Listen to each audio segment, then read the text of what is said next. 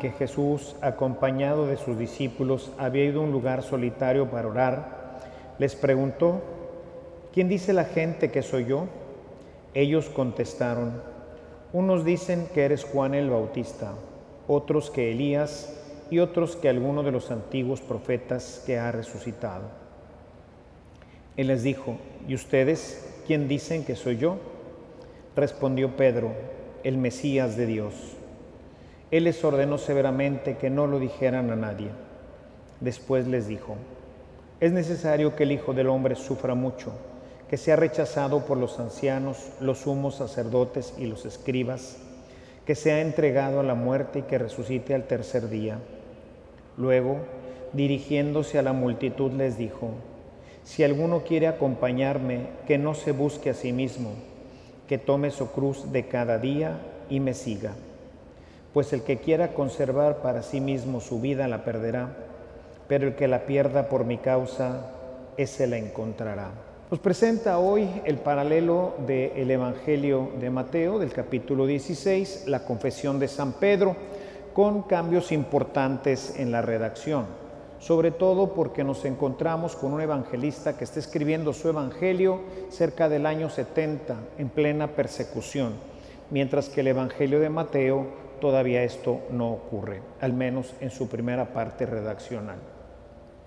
Esto plantea para el evangelista pues una nueva perspectiva en donde tiene que hacer más énfasis.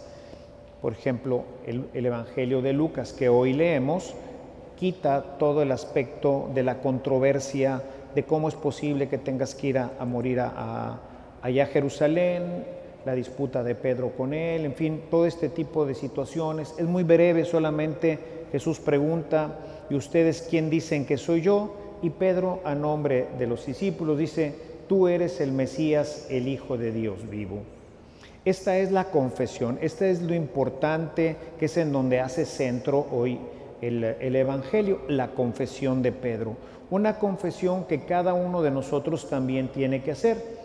Hoy nosotros, con el conocimiento de la Sagrada Escritura, pues todos los que estamos aquí no tendríamos ningún empacho para decir, si Él nos preguntara: ¿y ustedes quién dicen que soy yo? Pues todos diríamos: tú eres Jesús, el Hijo de Dios. Sin embargo, en el contexto no era tan fácil hacer esa confesión. Es decir, hay un profundo acto de fe en donde, como lo analizamos cuando vimos el año pasado el Evangelio de Mateo, pues él tiene que ver muchos de los elementos y finalmente pues Jesús le dice: a esa conclusión no puedes llegar humanamente, sino que esto te lo ha revelado mi Padre que está en el cielo. Todo esto lo elimina el evangelista San Lucas, porque va a ser centro en el tema de la persecución. Es una iglesia perseguida, entonces ahora lo importante es dar un testimonio no solamente oral, no solamente decir yo creo en Jesucristo, sino que nuestra vida sea congruente con eso que nosotros decimos creer. El apóstol San Pablo, un poco más adelante, en el capítulo 10 de su Evangelio, los versículos 9 y 10, dice: si tú crees en tu corazón y testificas con tus labios, es decir, hay una parte que sí es de fe, es algo que Dios va a hacer, es algo que Dios hace en nuestro corazón, pero esa acción de Dios en nuestro corazón ahora se tiene que reflejar en nuestra vida. El testimonio con los labios quiere decir que mi vida, mis acciones verdaderamente testifican eso que yo creo. Porque, ¿qué es lo que pasaba en aquel tiempo? Y por eso el comentario es el único evangelista que lo tiene. Quien se avergüence de mí delante de los hombres, yo me avergonzaré delante de mi Padre cuando venga el Hijo del Hombre con su gloria. Es decir, ¿qué pasaba y qué pasa hoy? Porque la situación de la iglesia perseguida de aquel tiempo es más o menos la misma que la nuestra. Es verdad que nosotros no estamos siendo perseguidos hasta la muerte, al menos no ahorita y no en nuestro país, pero sin embargo, pregúntenle a un muchacho que se presenta como un auténtico discípulo de Jesucristo en su facultad y defiende el tema del aborto y defiende muchas de las cosas que defendemos como cristianos, y les va a decir cómo le va. El bullying, pierde amigos, pierde reputación, la gente lo empieza a rechazar, su mismo grupo de amigos. Y así podríamos ejemplificar muchos momentos de cada uno de nosotros en donde la verdad nos cuesta trabajo aceptar testimonialmente que somos cristianos, porque el serlo genera un problema dentro de la comunidad. Se están contando chistes ahí, estamos en la reunión de los amigos y salen los chistes pues que no serían muy propios de nosotros, sobre todo cuando pues son chistes a propósito de la iglesia, mucho menos cuando son a propósito de Jesús, de su madre, etcétera. Y nosotros hacemos finta de nada, ¿verdad? O sea, bueno, pues no decimos nada, todo el mundo se ríe, yo, realmente me avergüenzo de Cristo. ¿Por qué? Porque si yo les digo a mis amigos, ¿qué onda con eso? O sea, ¿cómo te atreves a hablar así de la iglesia o de los padres o del Señor? O decirle ese vocabulario, sobre todo, hoy se cuentan muchos chistes y aparecen en TikTok y todo ese tipo de temas sexuales y no decimos nada, nada. Los festejamos incluso a veces.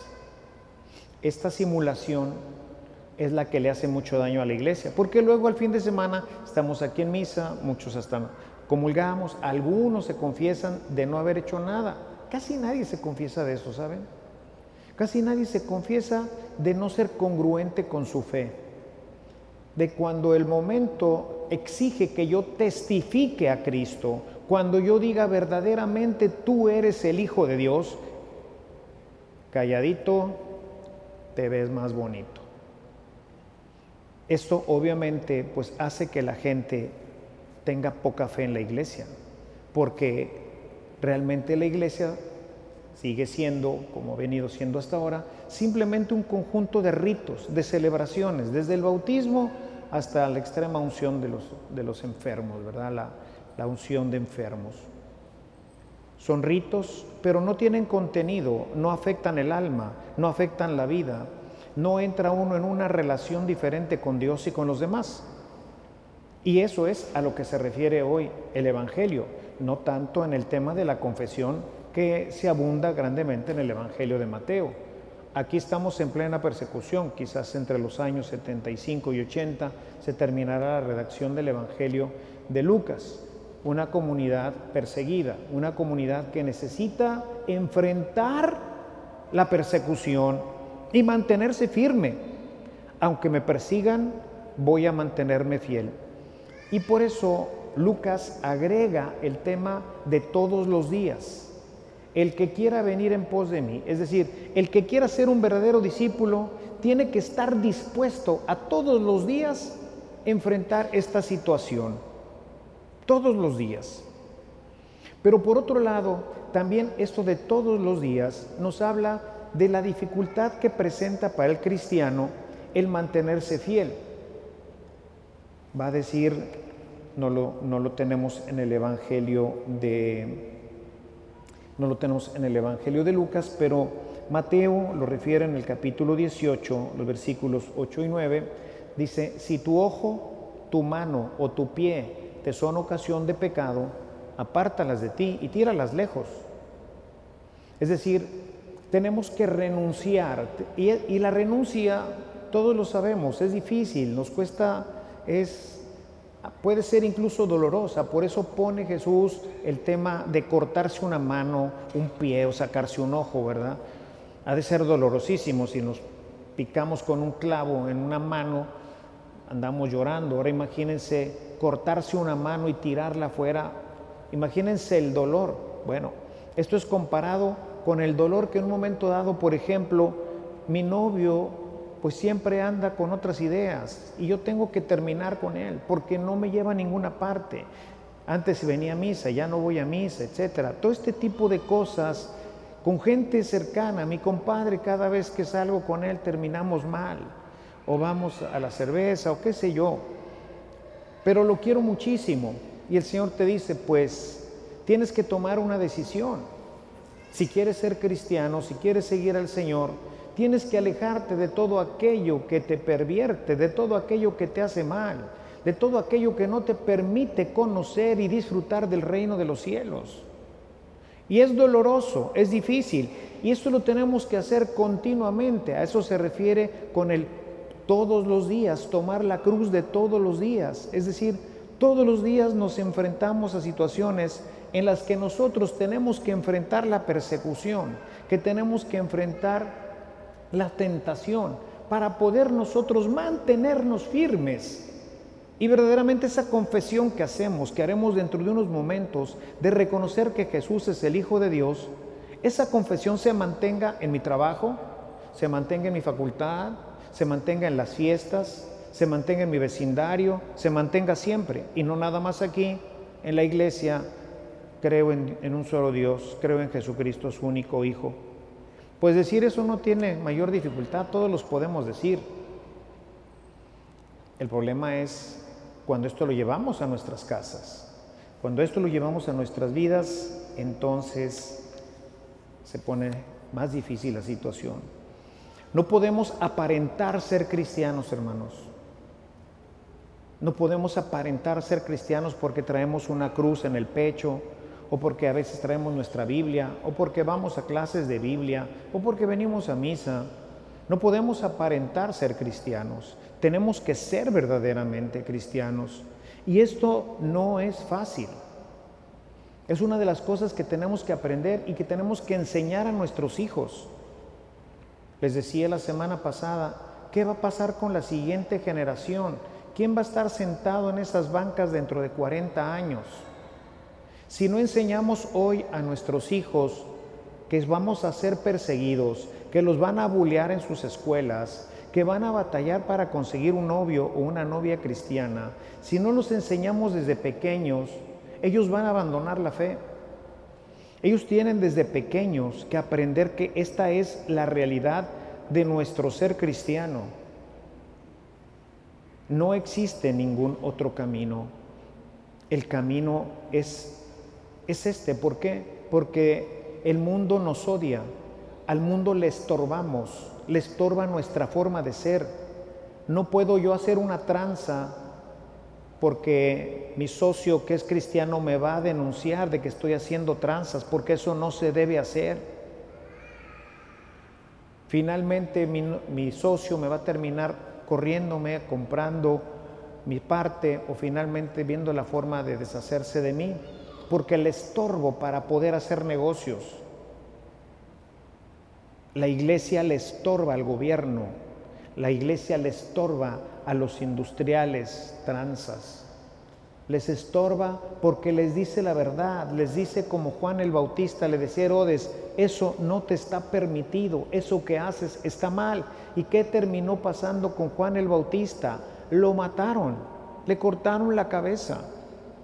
¿Quién se la mandó cortar? Herodías, porque le decía no te es válido, no está bien que tú vivas con la esposa de tu hermano. Y le cortaron la cabeza. Y a Jesús, pues los mismos judíos, pues les estorbaba que les dijera que se echaban encima sobre las fortunas de las viudas, que aparentaban ser muy religiosos, pero llevaban vidas dobles, en fin, un montón de cosas, ¿no? Le estorbamos a la gente. Y por eso dice Jesús, ¿no? Dice en Mateo 7:13, el camino es angosto y la puerta es estrecha, y pocos pasan por ella. Fíjense qué tremendo. Y pocos pasan por ella. No es fácil ser cristiano. No es fácil ser cristiano. Verdaderamente cristiano nunca ha sido. En la primera generación, cuando se escribe este evangelio, no lo era. Hoy en día tampoco lo es. Hoy los cristianos vivimos en un mundo de bautizados, pero que son realmente paganos. O sea, porque un bautizado no mata a sus hijos. O sea, un cristiano no mata a sus hijos. Un cristiano reconoce que Dios hizo solamente dos sexos, hombre y mujer. O sea, un cristiano, pues, es diferente, piensa diferente a las cosas del mundo. Un verdadero cristiano. El camino es estrecho, la puerta angosta. Y dice, y son pocos los que entran por ella. Santa Margarita María Alacoque, hace ya muchos siglos, Le preguntó al Sagrado Corazón que si eran muchos los que se iban al infierno. Y le respondió Jesús, les dijo, así como las hojas de los árboles caen en invierno, así los pecadores al infierno. Es decir, son muchos los que se condenan. La Virgen en Fátima, a un pueblo cristiano, Portugal, les pide que oren por los pobres pecadores, porque no hay nadie que ore por ellos y muchos terminarán en el infierno. El camino es angosto. Hoy me preguntaba una señora, porque un padre por ahí dijo que los protestantes se iban a ir al infierno por no creer en la Virgen María, que si eso era cierto. Pues por supuesto que no es cierto, ¿eh? O sea, el infierno está destinado para aquellos que rechazan a Cristo. Los protestantes pues están mal informados sobre el tema de María. En fin, hay muchas cosas ahí que se mezclan, ¿no? Pero hay protestantes verdaderamente que viven una santidad mucho mayor que la nuestra. Llueva, truene, relampaguee, están tocando en las puertas, invitando a la gente a convertirse, a cambiar su vida, a creer en Jesús, pero a testificarlo con sus obras. Y los conocemos y los vemos. Gente que era borracha, gente que era drogadicta, gente que era tranza, gente que hace un cambio verdaderamente total y definitivo en su vida. Pero no creen en la Virgen María, porque, pues bueno, manejan una teología equivocada. No nos vamos a meter ahorita a ese tema, simplemente lo saco porque me parece que vale la pena en el tema. O sea, nosotros tenemos que aprender a vivir cristianamente, porque de lo contrario, pues, quién sabe cuál sea nuestro final. Recordemos siempre las palabras de Jesús, Juan 15:20. Si a mí me persiguieron, a ustedes también los van a perseguir. Si a mí me persiguieron, a ustedes también. ¿Por qué la gente, a pesar de que los perseguían, querían por el reino? El que conoce el reino, dice Jesús, lo da todo. Es la perla preciosa por la que eres capaz de entregar hasta tu propia vida para no perderla, porque el reino vale la pena. En el Evangelio de San Marcos, en el capítulo 10, a partir del verso 17, Jesús cuenta la historia de un joven rico que se acerca a él. Y el joven rico, cuando le dice Jesús que tiene que dejar su riqueza para seguirlo, él no quiere. Pedro le pregunta, Señor, nosotros lo hemos dejado todo por seguirte. ¿Qué es lo que nos va a tocar? Y fíjense la respuesta tan tremenda, maravillosa, pero al mismo tiempo difícil. Dice Jesús, no me extiendo completamente, pueden ustedes en sus Biblias leerlo, pero en conclusión es el 100% de todo lo que dejaste, hermanos, hermanas, casas, todo lo que dejaste, te va a tocar el 100%, junto con persecuciones. Y al final de tu vida, el reino de los cielos, la salvación eterna. Ese es el premio. Eso es lo que vale la pena. Y no solamente por la salvación eterna en el momento de la muerte, sino porque, dice Jesús, el reino de los cielos ya está entre ustedes. Ya lo podemos vivir, hermanos. Es una manera diferente de ver las cosas, de ver a la esposa, a los hijos, a los padres. Lo he predicado ya mucho también aquí entre ustedes. El reino de los cielos vale la pena cualquier cosa, cualquier persecución. Vale la pena ser diferente. Les digo a los jóvenes, vale la pena ser diferente, vale la pena ser cristiano, vale la pena ser casto. Vale la pena. Lo que Dios tiene para nosotros vale la pena. Por eso la gente, pues si los martirizaban, no pasaba nada. Estaban ahí para defender el nombre de Cristo, para presentarse como auténticos discípulos de Jesucristo, el Hijo de Dios. El 100%, junto con persecuciones. A veces es difícil predicar el Evangelio cuando salen estos temas, porque siempre nos gustaría, como en otras teologías de algunos de los protestantes, siempre hablar de la plenitud, siempre hablar de que te va a ir muy bien. Y pues Jesús no dice eso. Dice: el que quiera venir en pos de mí, niéguese a sí mismo, tome su cruz de cada día y sígame. Pues eso es lo que dice. En otra parte dice: sí, quien haya hecho esto, le va a tocar el 100 por 1, junto con persecuciones. Y nos dice: no es fácil. Si tu ojo, tu mano, tu pie te es ocasión de pecado, tírala fuera y échala fuera. Te va a costar, sí, pero vale la pena. El pecado nos daña, nos aniquila. El salario del pecado, como dice Pablo, siempre es la muerte espiritual y finalmente la muerte física.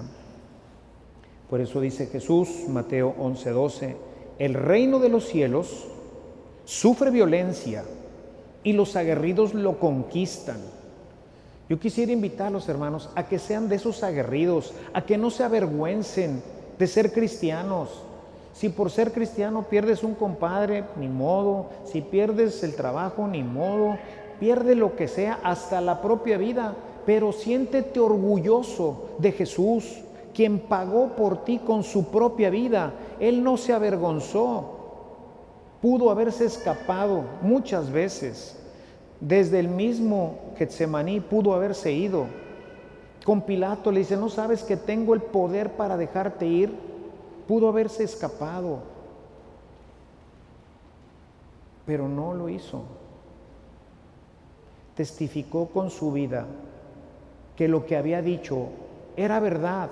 Lo crucifican por ser el Hijo de Dios. Pues eso soy, ¿qué quieres que haga si eso soy? Entonces, ¿tú eres el Hijo de Dios? Sí, sí lo soy.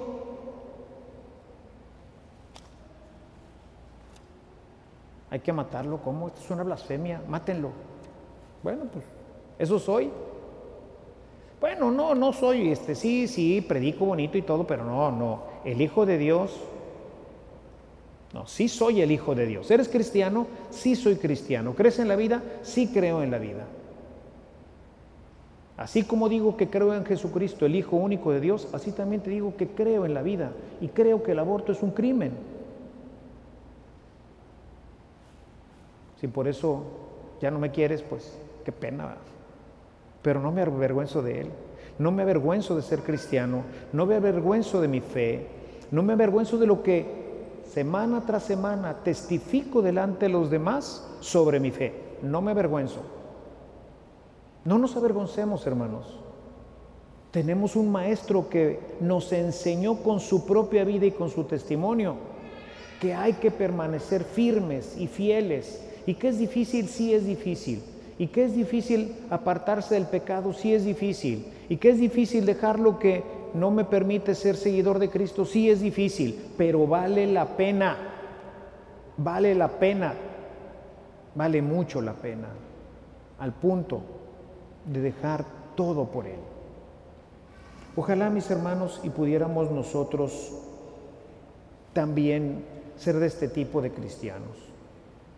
Cierro este comentario con una frase de uno de nuestros padres en la fe, que decía al principio del cristianismo, parece que era San Ignacio de Antioquía, que decía: la persecución es la rúbrica con la que Jesús firma sus originales. Es con la que Jesús firma sus originales. Si verdaderamente somos discípulos, Él la firmará. O sea, dirá: este es un auténtico discípulo, pondrá la firma, y esa se llama persecución. Seamos copias auténticas de Cristo, firmadas por Él, auténticas, ¿verdad? No tengamos miedo a nada. Hoy el mundo necesita cristianos valientes, cristianos que testifiquen, cristianos que no tengan miedo, que vivan lo que profesan ser. Esto es lo que finalmente cambiará nuestra comunidad, nuestra familia y nuestro mundo. Alabado sea Jesucristo. Este servicio llegó hasta ti gracias a la aportación económica de nuestros suscriptores. Si deseas formar parte de esta gran obra de evangelización, agradeceremos cualquier aportación que salga de tu corazón. También te invitamos a visitar nuestro centro de evangelización en línea, en donde encontrarás de forma gratuita una diversidad de material para tu crecimiento espiritual o el de tus grupos apostólicos. Que el amor de Cristo y la ternura de María reinen por siempre en tu corazón. Hasta la próxima.